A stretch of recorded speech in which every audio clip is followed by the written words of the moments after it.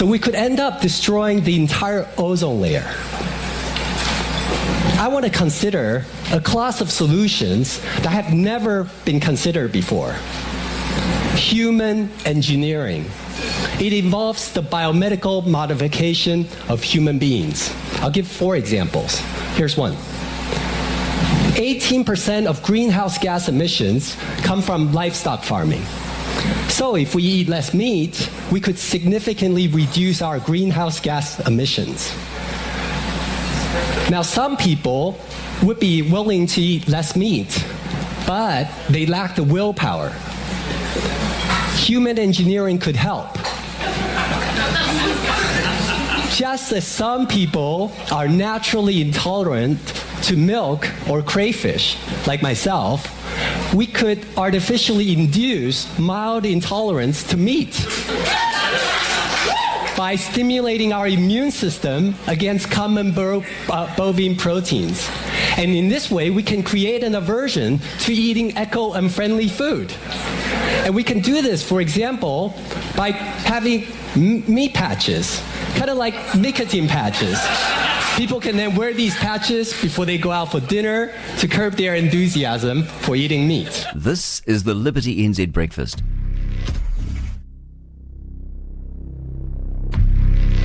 Would you call yourself a socialist? No. You've never told a lie in politics? No. See, somebody sent me a video actually last Friday, and it had you talking at the Socialist Community. Yes. And you mentioned the word comrade about 4 times in a minute. What was that about? It was a rally, and I would have been about 25 years old. Comrade. So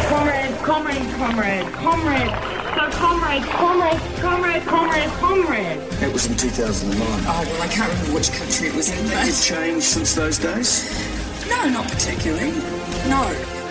If you are caught in a lie or caught intentionally misleading the New Zealand public, how would you expect to be held to account? Well, I actually believe that it is possible to exist in politics without lying. We drum in that messaging around the dangers of COVID pretty diligently for a full 2-week period of sustained propaganda. Have your say. I'm Linda Topic. This is TNT Radio.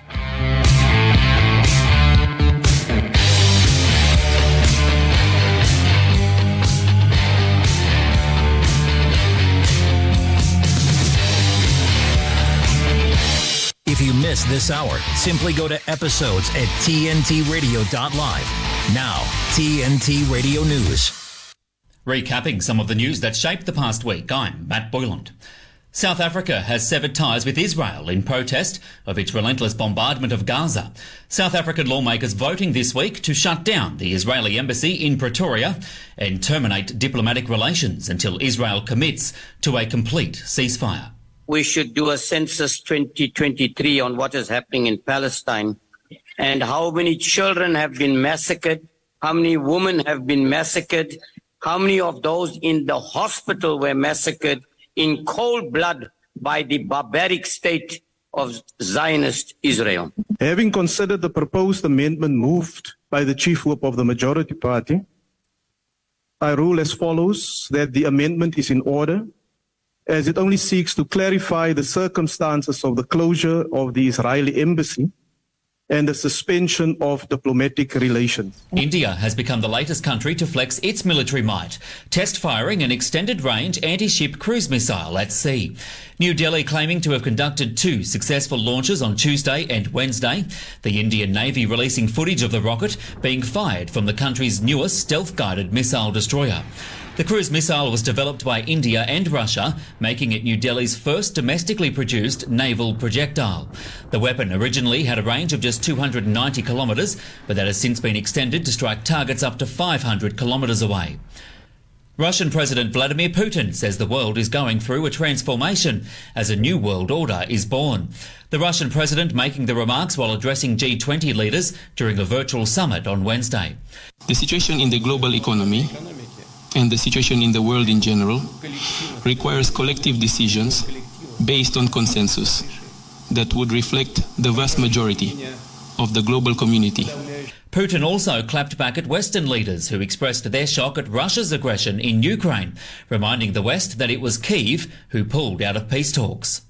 Yes, hostilities are always a tragedy for individual people, families, for a country in general.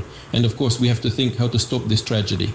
And by the way, Russia never refused to hold peaceful negotiations with Ukraine. It was not Russia, but Ukraine that publicly announced that they are quitting negotiation process. Even more, they have adopted a presidential decree that bans such negotiations with Russia. This conflict is shocking, but what about bloody coup d'etat in 2014 that was followed by the war of the Kiev regime against their own people in Donbass? Does this not shock you? Or exterminations of civilians in the Gaza Strip in Palestine? Is this not shocking to you? And Hollywood agencies have dropped Oscar-winning actresses Susan Sarandon and Melissa Barrera over their comments about Israel's war in Gaza, which triggered accusations of anti-Semitism. Here with more is TNT's Patrick Henningsen. When it comes to oppressive free speech environments, no place is more dangerous than Hollywood. Here you can see the top studios and the top talent agencies all very much colluding to cancel a number of high-profile actors that have defended the Palestinian cause and human rights, and also opposed the genocide being carried out by the Israeli government with the full backing of the U.S. High-profile actors and activists like Susan Sarandon, she's getting dropped from her talent agency. Who knows? Some of these actors might not work again because of their political stance, but really they've gotten a tremendous amount of street cred through this, as well as the millions of people pour onto the streets supporting the Palestinians and opposing ethnic cleansing and genocide. This is certainly a very telling moment in history, and when it's all said and done, where will the people be? With these actors or with the studios and those talent agencies that are clearly being influenced from Tel Aviv? For TNT Radio, this is Patrick Henningsen. Thank you, Patrick, and we'll have weather next.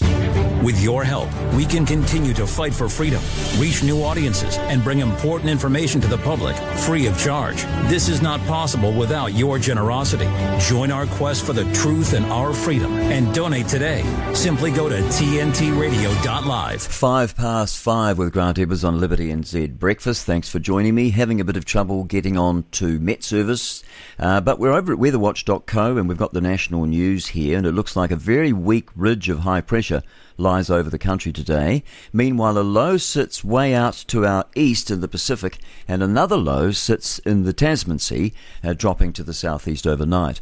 For the North Island, partly cloudy skies in the west, with west-southwesterly winds tending westerly this afternoon. Mostly sunny for the Bay of Plenty in the eastern regions, with high cloud this evening. Light winds tend onshore. That's this afternoon. However, winds remaining from the west-southwest all day for Bay of Plenty. A light shower or two may arrive in the west this evening. For the South Island, partly cloudy skies in the west and south, sun and developing high cloud in the east. A few isolated showers developing in the afternoon for central Otago through to inland South Canterbury. Easing this evening. Rain moves to Fiordland and then eventually Southland during this course of this afternoon. Coastal Otago this evening. And this evening, a few light showers spread north along the west coast. Westerly quarter winds in the west to east-north, in the west rather, with east to northeasterly winds freshening up in the east this afternoon. So that is weather, short and sharp, and there it is. We'll be back with some more news for you in just a moment. Congressman, not the NBC media, not most American media. I did not say NBC, but CNN did, and I will tell you, media in the Arab world. And CNN did as well. And I will tell you, it is wrong. It is wrong. We need to, when you are in war, you better make sure you have your facts. We cannot have Baghdad Bobs running around promulgating these lies, especially members of Congress. So it is imperative. It does matter. Facts matter here. And we need to make sure that people understand Israel did not attack a hospital. That was a terrorist organization that did that. Well, coming up next, we've got Douglas Murray, and this is almost 50 minutes, and it's a very good program. It's just come out the last day, yesterday in fact, and so we'll be listening to that between now and the 6 o'clock news with TNT coming up very shortly. For those who crave more than just reading headlines in their social media feeds, people need to wake up. Today's News Talk, TNT Radio. We'll be back with Douglas Murray at Liberty NZ.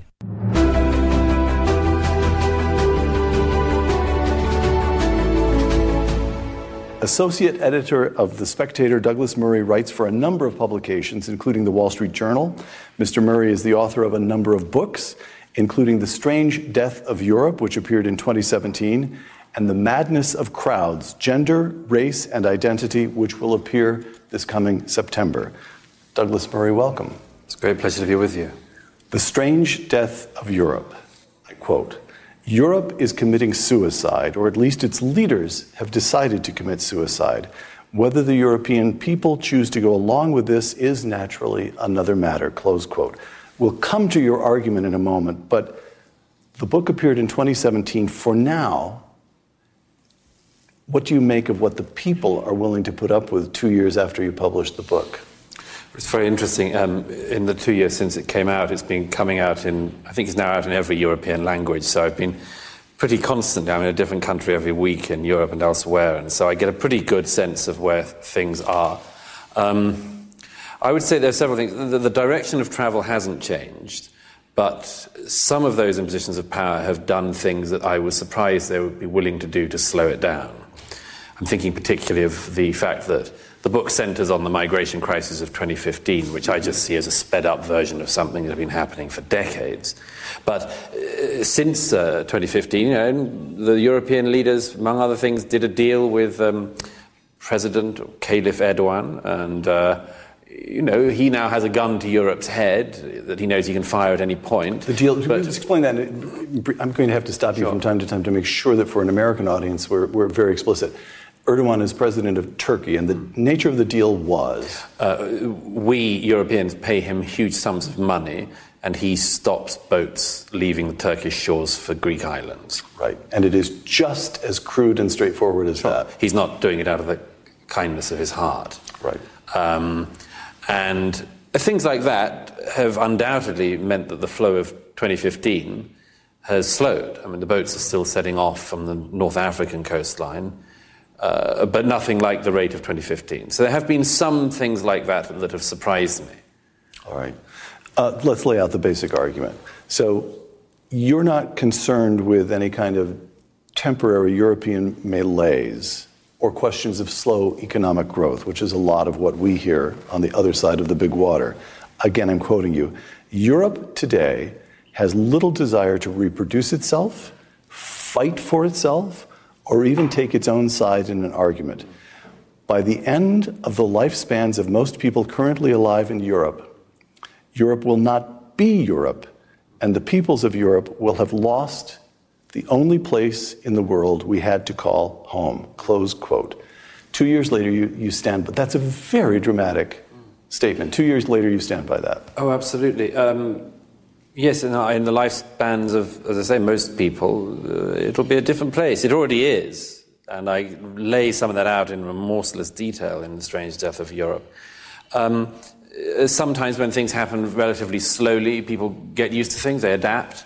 I give the example of the census in the UK, the last census in the UK, which showed that in 23 out of 33 London boroughs, people who identify as white British are in the minority in those boroughs. So that in the lifespan of, I mean, you can either, like that, dislike it, or feel benign about it. But that's a massive change in just one person's lifespan already. John Cleese tweeted, as we taped this, I think it was last week, John Cleese of Monty Python fame tweeted, "London no longer seems to be an English city." I think that's a close paraphrase, if not a quotation. And he was attacked. The attack, as attacks are on Twitter. Yeah. But he was correct. He was correct. I mean, and by the way, factually correct. What he said is effectively what is boasted about by politicians, including the Mayor of London and the previous Mayor of London. They say, it's an international city. They're very happy about that. Right. But if somebody says, well, that means it's not an English city anymore, then they attack somebody like, whether it's John Cleese, me, or whoever, for heresy. I mean, it's very interesting, by the way, isn't it? I mean, John Cleese was attacked for the heresy of Life of Brian, 40 years ago. Yes. He's attacked by the clerics now. It's just they're the clerics of the far left and the social justice movements and so on. They just happen not to wear frocks like his previous critics. But it's the same phenomenon. I've debated and discussed these issues for years now, and I know every one of the moves that people do.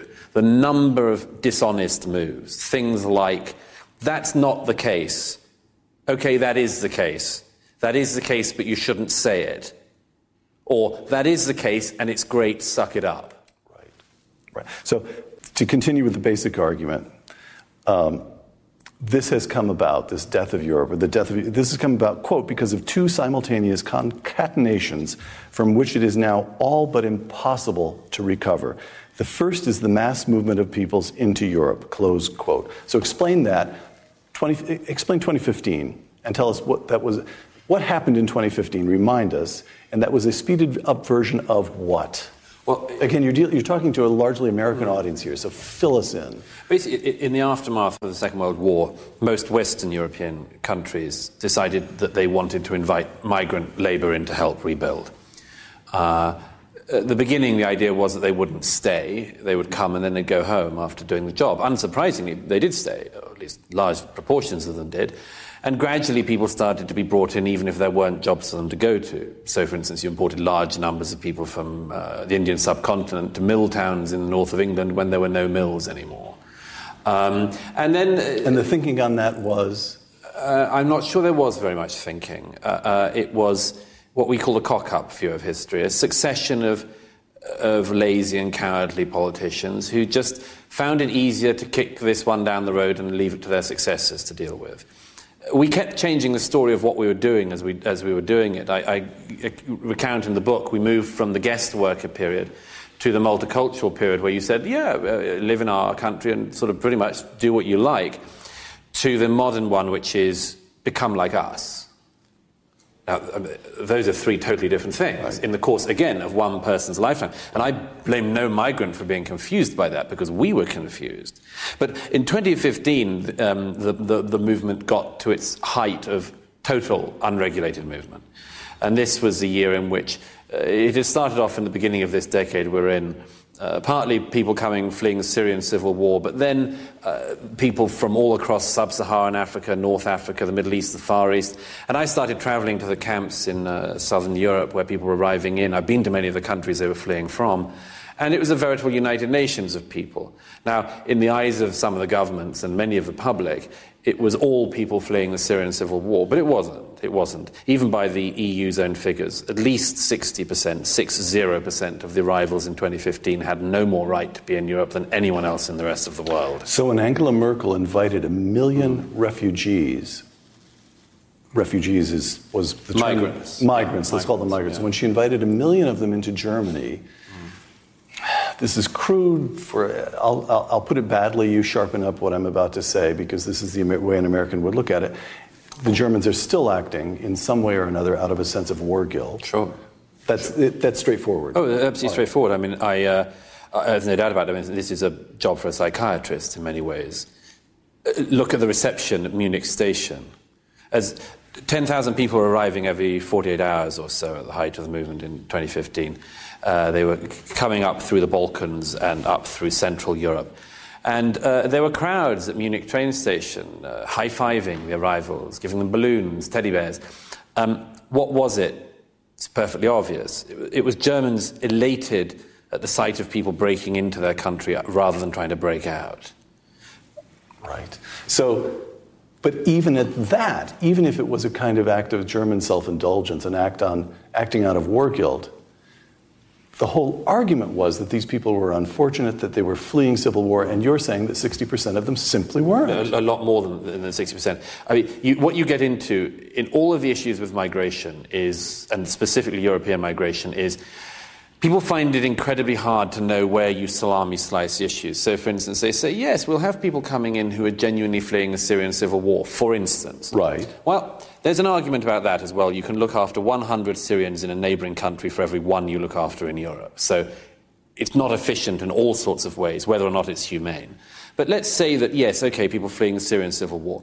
But then you have the people, including the aid agencies, making the point, well, and one Afghan refugee made this to me to my face. He said, Syrians have only been at war for 5 years. We've been at war for 15 years. Why should they have priority? Very good question.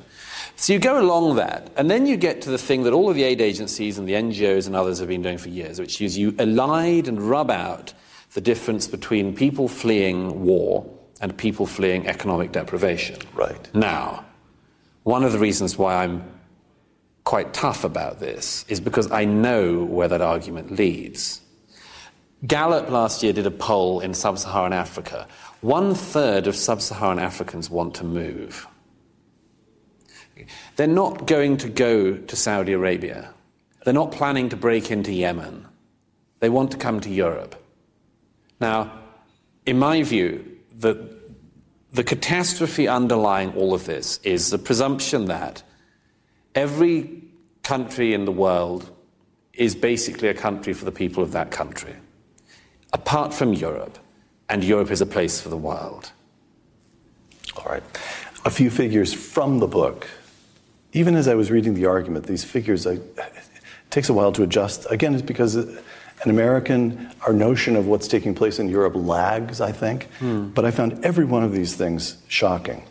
By 2015, I'm taking these from your book. By 2015, more British Muslims were fighting for ISIS than for the British Armed Forces. Yeah. By 2016, the most popular boy's name in England and Wales, Mohammed.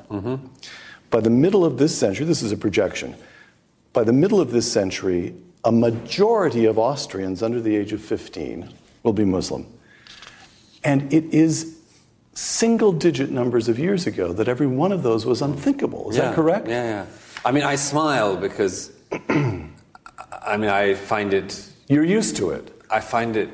if I didn't laugh, I'd cry. I've done the crying. I mean, the point about this is that, again, all of these things you're meant to not notice. You're meant to not say it either. You're meant to say, yeah, okay, so Mohammed happens to be the most popular boy. Then what are you saying? Bigot? Right. What's wrong with that? Right. Or they find ways around it. They say, no, it's just that we counted the Harrys in a different way that year, and so on. All of these things, there has been an enormous cost that people have been made to pay if they observe what's in front of their eyes. And so we get used to this sort of just period of lying. Right. And that's what we've been in. What is the Orwell? It takes a great effort to see what is under one's nose. Right. All right, second concatenation. Again, I'm quoting you, Douglas. At the same time that we've had this influx, at the same time Europe has lost faith in its beliefs, traditions, and legitimacy. Europe is now deeply weighed down with guilt for the past. And there is also the problem of an existential tiredness. Yes. And a feeling that perhaps for Europe the story has run out and a new story must be allowed to begin. Okay, take us through that a little. Now, the German war guilt, that's clear. Britain seems to me to be... So, again, I'm speaking as an American. What was the Churchill movie that was just a big hit last year? We think of Britain. Britain has no apologies to make, no reason to feel guilty. Neil Ferguson, other people who've looked at the British colonies, on balance, it's a transfer of human capital. Right. They're not impoverishing the people of India. On the contrary. Right. And so why would you include Britain? Britain's the hard case to understand why Britain should feel guilty. Yes. Or an existential fatigue. There's several things. One is the phenomenon that if you or I were to sum up all people across, say, Asia as having responsibility for the same thing, people would say, that's mad. I mean, you're not even picking out the important distinctions. You're being very generalizing. Right. But you can do that with Europe. So you can say, we did the Holocaust in Europe. You can even get away with that in London. Sorry, we? We'll be back with Douglas Murray at Liberty NZ. For great-looking T-shirts, hoodies, and sweatshirts, the TNT shop is now open at tntradio.live. This is Liberty NZ with Douglas Murray. And then you take the other one, post-colonialism, which you refer to. Post-colonialism and post-colonial guilt is suffered in almost equal measure by, for instance, Britain, which undoubtedly ran quite a lot of the world in the past, and Sweden, which did not. So there's a strange thing that has emerged, which I try to explain in the book, where we end up summing up ourselves by our collectively worst moments. The flip side of that is we look at everyone else only by their best. So recent years, for instance, we've heard an awful lot, certainly since 9/11, about the Islamic Neoplatonists. No one talked very much about the Islamic Neoplatonists until this last 20 years. But the Islamic world is best represented by the Islamic Neoplatonists, whereas Europe is best represented by Auschwitz. Well, here you get to one of the problems of this, is that we are... That's just uninformed. Yeah, of course it's uninformed. All of it's uninformed, and it's also imbibed by vast swathes of the public and told to them by a huge amount of academics, media, politicians, and others. There's several reasons for that, isn't there? One is that you can do that almost cost-free as a modern politician, can't you? It's like the endless apologies for historical acts. It can gain you something, but it costs you nothing. All you're doing is selling out and misrepresenting the past. But you yourself might be able to polish a bit of your halo or burnish your reputation in some way. But this is just one element of this. This thing I describe as the sense of the story running out. A couple of people have said, and I'm very glad they've pointed this out, that in some ways it's the most original part of the argument of my book. The immigration bit is important and people should know about it. But this second bit, the us bit, what is it about us that would mean this all happened? Mm-hmm. Not many people have, I think, written about. And by the way, I'm very disturbed about this because almost none of my critics, and there are some sadly, but almost none of them pick up on this thing. Almost none of them. They go for me over the immigration, right. But they never pick up on this. I have not to date had one critic who said, you're wrong on the existential tiredness. You're wrong on that. Our best days are all ahead of us, or any of that. I don't get any of that. And that's a disappointment because I was rather hoping I would. Well, all right, so let's take a moment. Help me think it through, layman that I am, that I haven't thought about this in any great detail. So what's the parallel? The parallel, I don't know, 5th century Rome, collapse of civilizational self-confidence. Of course they could have kept the barbarians out of the city, but they permitted the city to be sacked for reasons that don't make any sense all these years later. Yeah. And we get the same. You can see why Europe would have felt that the First World War was a catastrophe. Yeah. Second World War is in some ways a reparation. And in all the years since the Second World War, the Germans have made this concerted effort to build a good society. Right. There's been economic recovery of all kinds. And instead of feeling a sense of pride and accomplishment, it's just exhaustion. Well, why? The why is this. Almost everything is still behind crime scene tape. You mentioned World War I, yes. Borders. Okay, I was in the Middle East again recently. In the Middle East, most countries recognize borders to be a prerequisite for peace. If you don't have borders, you're in trouble. Europe thinks that borders are the cause of war. Okay, so that's just the beginning of geography problems. Right. Move on. We had wars of religion before we had the wars of nation-states. Some people forget that now, but it means that religion also is to a great extent behind crime scene tape. In the 20th century, it was Europe that came up with the two twin nightmares of fascism and communism. So we're very distrustful of not just politics and political ideas, but the philosophy and possibilities that might lead to them. So it leaves you in this position where absolutely everything is still a crime scene, and you're trying to work out how it happened. And that's why whenever anyone mentions something like borders, Angela Merkel and everybody else in any position of power hears, but the strong borders would be a reason we go to war again. That's what we did then. Ideas. This is why this is a terrible thing to say for some philosopher friends, but European ideas, to a great extent, philosophy has become a game. I'm not saying it hasn't in America as well. It's a sort of hermeneutical game. You can look at the game, but you can't play it because you daren't, because you know what you might go back to.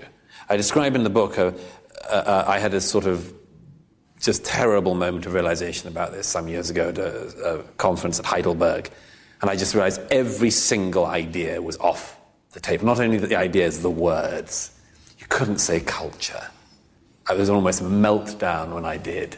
You can't use anything because everything might make us do it all again. Well, it's not surprising in that situation that people would have a sense of weariness. Is that something behind, again, you're having to explain all this to an American, but is there some connection between that and the drive toward a European Union, that somehow or other we can escape our past by reinventing, we can dissolve our identity, we can dissolve our historical identity, we can wash away our historical guilt in this new entity.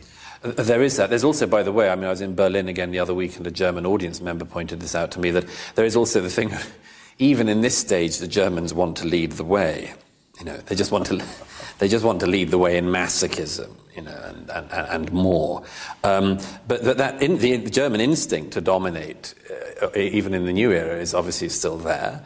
And also the European Union provides something to do. I was having this debate a little while ago with the former Polish foreign minister who said, yes, we've got to keep moving. The EU has to keep moving. It's got to have purpose. It's endlessly onwards and onwards. And my view as a skeptic of that particular project is, how about that it moves until the point at which you lose the public, for instance? How about that? But that's, of course, that's a mad xenophobic British view, of course. All right.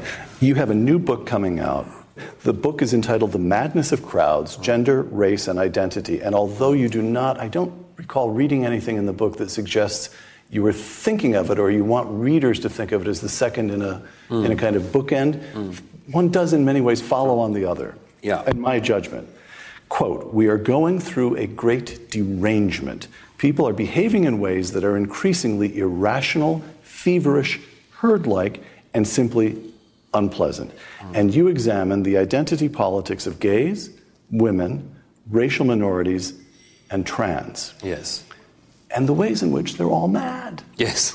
So gays, quote, "The madness of crowds, the single factor that has most clearly helped to change public opinion about homosexuality in the West has been the decision that homosexuality is in fact a hardware rather than a software issue." Close quote. That's extremely striking when one's reading the book. Right. Explain that. I think that this particular thing goes through each of them. Like everyone, I've been trying to work out why people have become so unhinged in recent years. It's not just social media. I go into some of that in the book. But I think it goes something like this. We've tried to make the fruits of a liberal ethical system into the foundations of one. Okay. Yes, yes. For instance, gay rights, of which I'm gay myself, I'm a supporter of gay rights. I think it's all good, but it's a great product of liberal rights. It's a hideous foundation for them.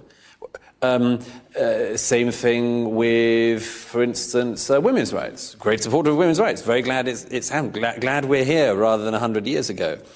But can it be the basis of a moral system or an ethical system? One of the reasons why I think we've been becoming deranged on this is precisely, as you mentioned, this hardware-software thing. The problem is something like this.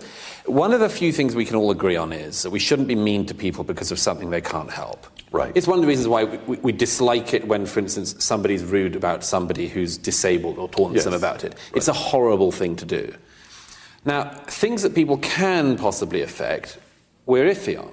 There's a question. It doesn't mean that we should be rude or unpleasant or anything else, but you're in different terrain. So most rights movements have moved towards this thing of born this way, the Lady Gaga view, as I say. Born this way means not my fault. Not my fault. Crucially, a counter to lifestyle choice, and I think lifestyle choice is something worth countering on this occasion. But born this way says, nothing I can do about it, so be nice. And this has been adopted recently by the trans movement, which says, we are born trans, from childhood we're trans, so be nice. Now, I explain why this has happened with trans, and it's fascinating, I think.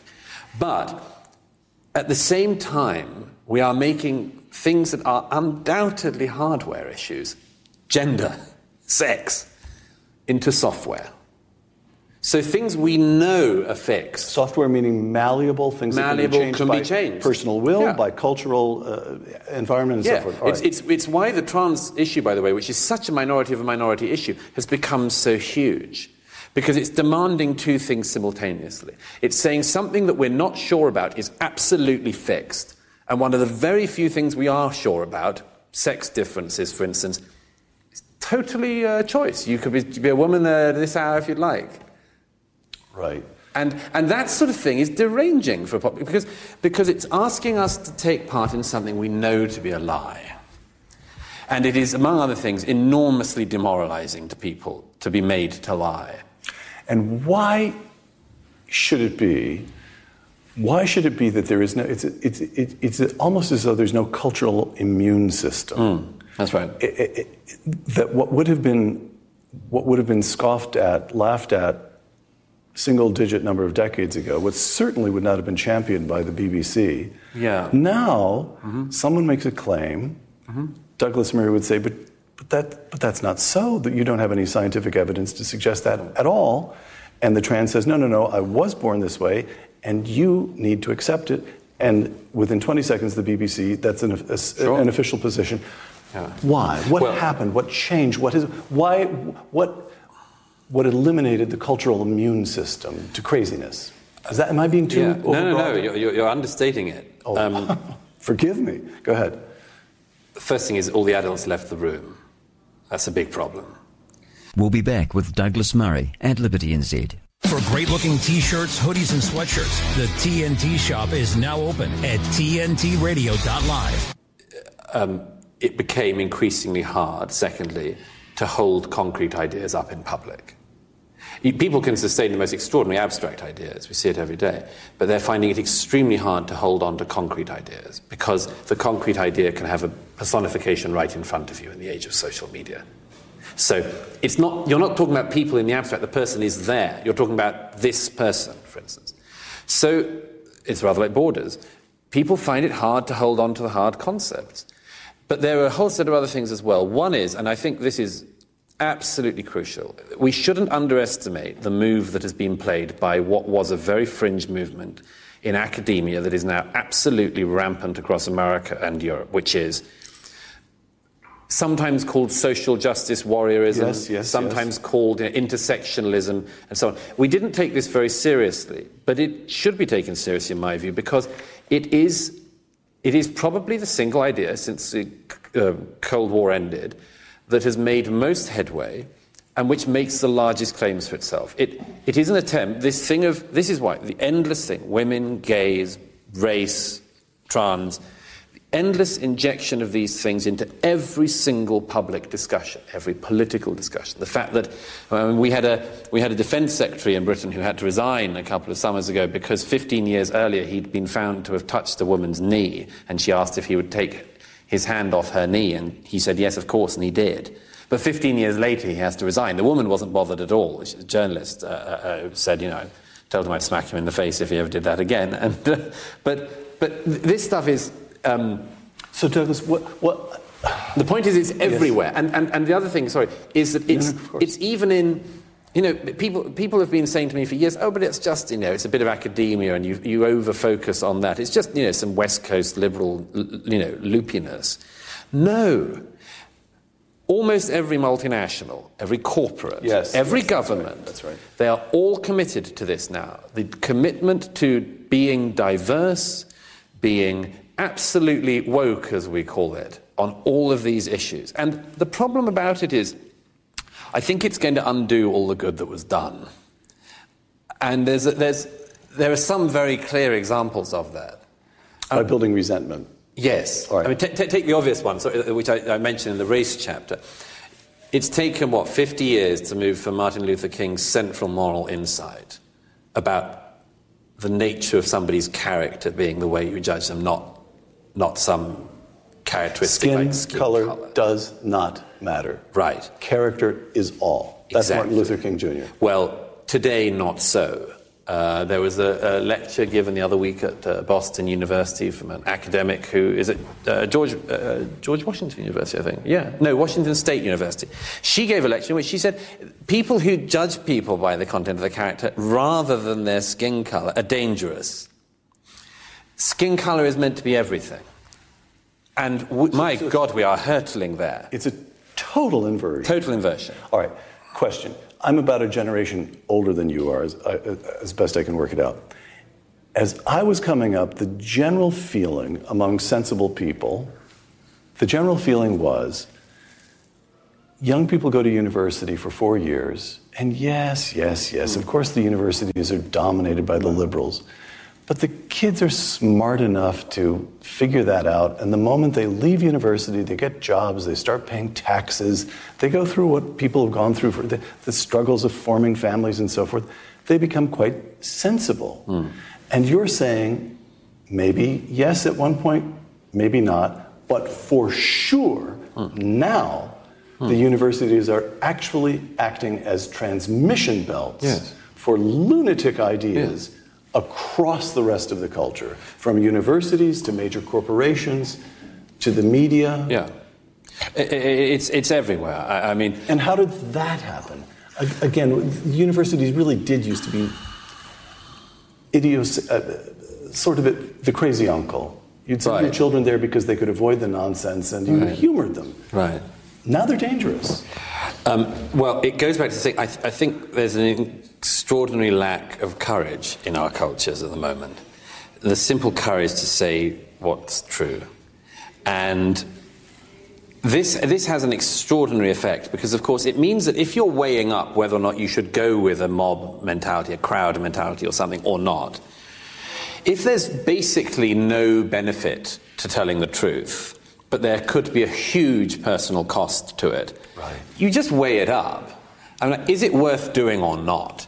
Is it, if you saw what happened to Brett Weinstein at Evergreen College, who refused to take part in a racist endeavor that the college wanted everyone to take part in, which was to make all white people leave campus for the day.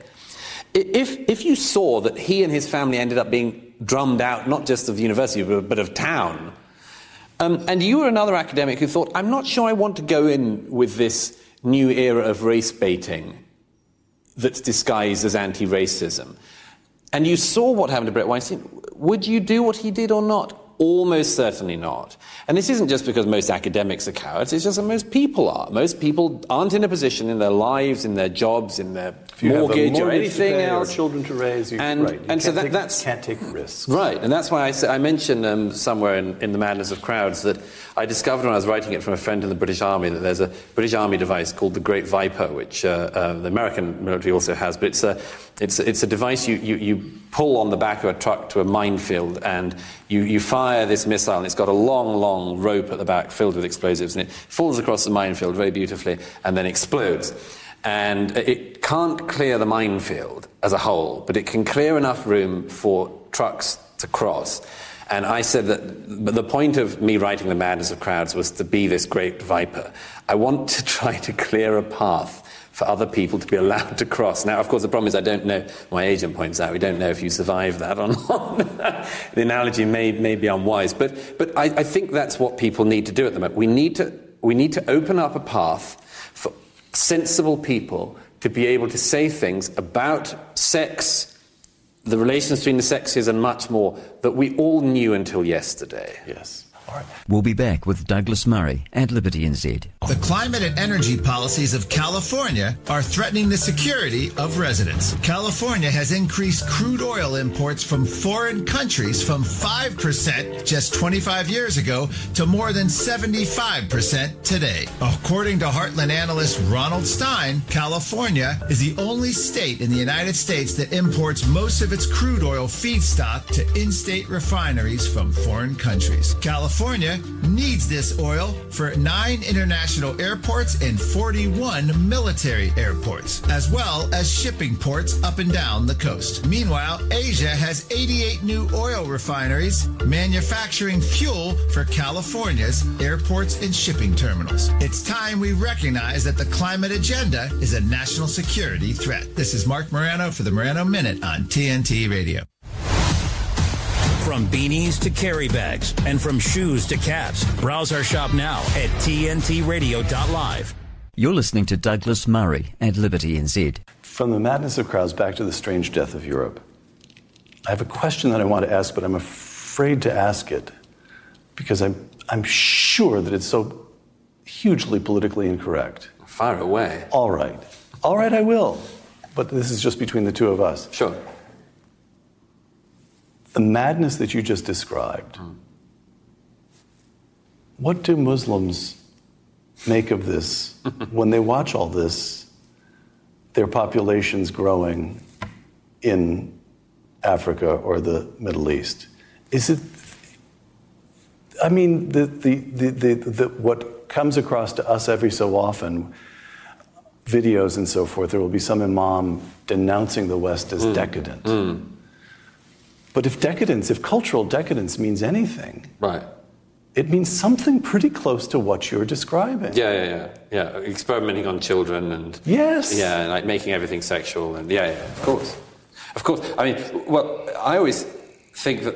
But what I'm worried about is that conservatives find themselves edging toward the position of saying, well, those Muslims have a point. Oh, yeah, of course. You can hear that already in Europe. You can hear you can do? Oh, yeah. You can hear a little bit of it in America as well. Yes, it's not an attractive route to go down. It is not. I would warn people against it. But my gosh, you can see people doing it. There was a school in Birmingham in England earlier this year where lots of the parents protested outside the school because they didn't want their children to be taught about being gay in classes to teach children about sex education, basically. And I know quite a lot of people, including social conservatives, who said, I don't know, which side should we be on? And look, it's if a culture pretends, this is a consistent thing in The Strange Death of Europe and The Madness of Crowds, if a culture pretends that it is this cheap, ridiculous, highly sexualized, race-obsessed, totally evidently self-contradictory thing, then it's hardly surprising if it doesn't survive, and it doesn't particularly deserve to. My own view has always been that it's just absurd to think that this is the sum of what we've had. And that's the obscenity of this, really. And that's why I say at the end of The Madness of Crowds, I want young people in particular to get fast ways out of this, shortcuts out of this madness, how to just get that out of your brain and get onto the life you need to live. And one of the things I keep coming back to is that we should have been asking this question much more all along these years of saying, compared to what? So, if there is a Muslim protest outside the kids' primary school because they don't want them to learn about gay, find out what it is they do want. What it is that they do want. And if it is that they want Saudi mores on these sorts of things and punishments of, then that's as well to have that out, because then we can make a clear decision. But this is the case on all of them. When people tell us what a patriarchal and bigoted society we live in and how terrible and how there's a war on women and a war on gays and a war on trans and a war on blacks and a war on everybody and against everybody else, compared to when? Compared to what? Where's your place? Where's your nirvana? Because if you can't point to something that's at least semi-nirvana-like, then I see no reason why we should try this wholly new experiment. In reality, what the people do, if you say compared to what, they tend to, in your country as in mine, sort of reveal the foundations and say, Cuban healthcare is particularly good, and so on.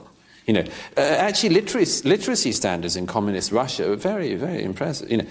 So they give away what they really want. But that's the point, is if we keep saying compared to what, we know what we're running against, and we know what they're trying to do.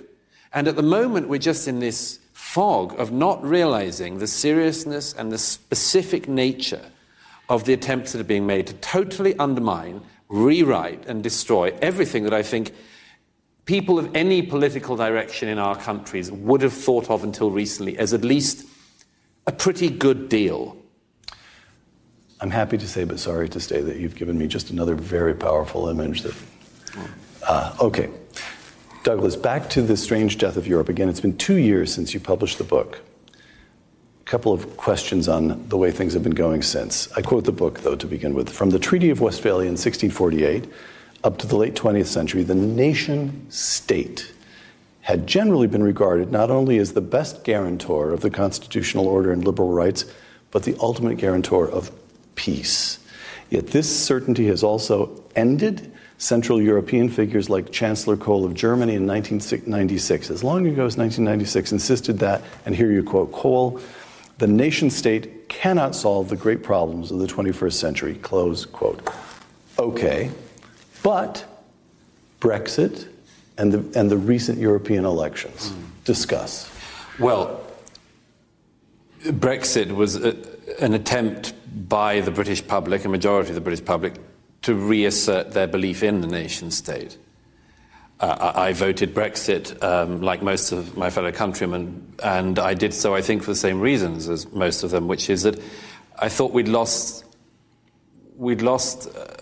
our understanding of how we were governed, and that this was absolutely central. It's one of the reasons why we've had a pretty peaceful country, Britain, for some hundreds of years. Parliament was elected by the people, was accountable to the people, and if it let you down, you chucked them out.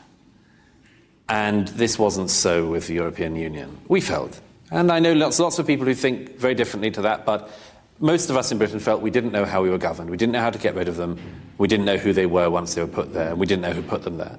So the Brexit vote... You'd say this is from the point of view of the argument in The Strange Death of Europe, this is a hopeful sign. The British public, at least, are not remaining entirely supine. Well, except that, I mean, immigration was a huge part of the Brexit vote, because losing control of our borders was one part of the wider loss of control people were clearly objecting to. Right. But I say in the book, in advance of the Brexit vote, that just because you have national autonomy does not mean that you might not make the same ludicrous decisions. I mean, we were perfectly able, under the Blair government, to have an appallingly lax immigration policy, where 50,000 people were coming in every 6 weeks, which was the same number of Huguenots as came in the 1680s. So, you know, the numbers went up thanks to the Labour government, and if you got a Labour government like that again, then the numbers would go up like that again. And even a Conservative government's basically not been able to restrict the immigration very much in the UK. But yes, the Brexit vote was it was a shout of a reassertion that we would like to be governed in the way that we thought we were governed. All right. Douglas, the last question. Actually, let me give you a quotation and then a little vignette. Let me tell you a little story and then hand it to you. And the quotation again is you, again from The Strange Death of Europe. Promised throughout their lifetimes that the changes were temporary, that the changes were not real, or that the changes did not signify anything. Europeans discovered that in the lifespan of people now alive, they would become minorities in their own countries, close quote. Now here's the little story I'll tell you. Ages and ages ago, when I was at Oxford myself, I knew Malcolm Muggeridge, the great British journalist. And Malcolm Muggeridge used to say that he often used to say, surveying what he even then saw as the decline of the West, used to say that he felt himself in the same position as a Roman in the 5th century. Yes. And he had a particular affection for Augustine in North Africa, looking across the Mediterranean at the decline of the culture that he loved and hearing about the sack of Rome. And yet, Augustine led a good life, as witness that he comes down to us as Saint Augustine. So the question is, you've said this is almost impossible to reverse. You've said that even the political movement, the populist movement of the recent years, it's very complicated, unlikely to get it quite right. So if it's over, Douglas, if it's over, if in your lifetime it's over, how does Douglas Murray lead a good life? What is the definition? What components of fighting back, of resignation, do right-minded Europeans somehow or other establish some kind of analog to the Benedictine monasteries where they try to keep the culture alive? What will constitute a good life if, as you argue, it all just winds down? My own view is that it should partly be done by living the life that we thought to be a good life until yesterday. We're very unlikely to come up with an entirely new definition or invention, very unlikely that we're going to invent new gods, very unlikely we're going to come up with new religions, very unlikely we're sitting here in Florence, very unlikely we're going to be able to do anything this good again. So why don't we have the recognition of what a good life was that was very recognizable until yesterday? Now, that can't be done. Roger Scruton and I were talking about this recently. Roger Scruton, the great conservative philosopher. Yeah, this can't be done by government diktat. It can't be done because the President of the United States or the Prime Minister of Great Britain says that it should be so. There are certain things they could not do that might make it easier. But this just comes from people. It comes from individuals and people leading by example. When I discuss many of the things that came up in The Strange Death of Europe, sometimes people say to me, you seem, some people say, but you don't seem as het up about it. And that must mean that you know it's over, because otherwise you would be more... Yes, there's a difference between fight and resignation. Yes. There's a difference between those two. And you work out, don't you, as an adult, what it's worth wasting yourself on, and what points you should keep making, and when you've made them enough, and when you've hit your head against that wall enough, and you just have to work it out. And I've said everything I can to try to warn my fellow countrymen and Europeans and Americans and others who've taken the book to heart of what I think is happening. But I don't intend... I've done my best shot at it. And my own view is that after that you have to live the life that you ought to live in the civilization you enjoy. And you see, it's more than enjoyment, obviously, isn't it? One of the problems, one of the things I wish one could communicate better to people is that all the things that they think are excluding people are not. They're offering people the best chance they'll ever have in their lives to get to civilization, or civilization to get to them.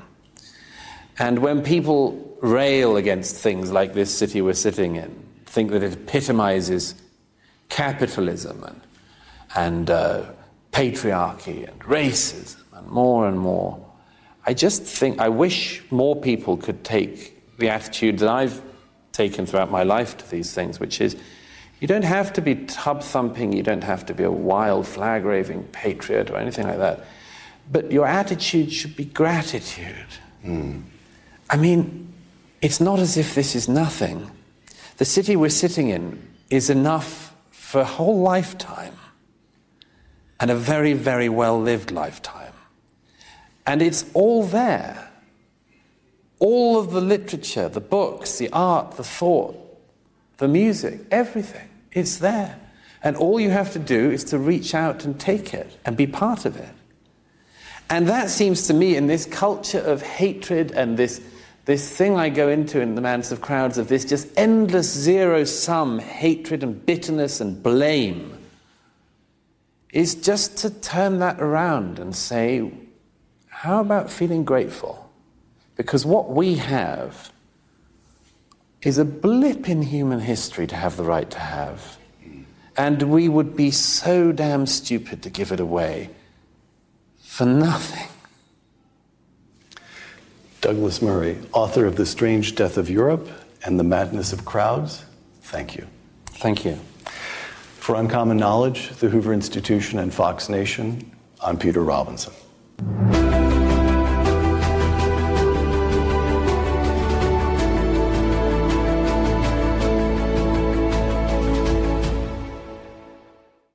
Okay, there we go. Oh, that was a bit quick. Caught me off guard there. I was just having a slurp of my coffee, so I'll just... we'll get back to it. Look, 5 minutes. We've got 5 minutes away from 6 o'clock, and we'll have TNT Radio News coming up at 6. I've got Jonathan Kahn right up now, coming after Dennis Prager. Gaza starts a war to kill as many Israelis as possible. And all you see on the BBC and Sky News, as we see in America on our TV, is dead Gazans. That's all you see. I shudder to think if in World War II the same media covered World War II, you would have seen far more dead German civilians than dead British civilians.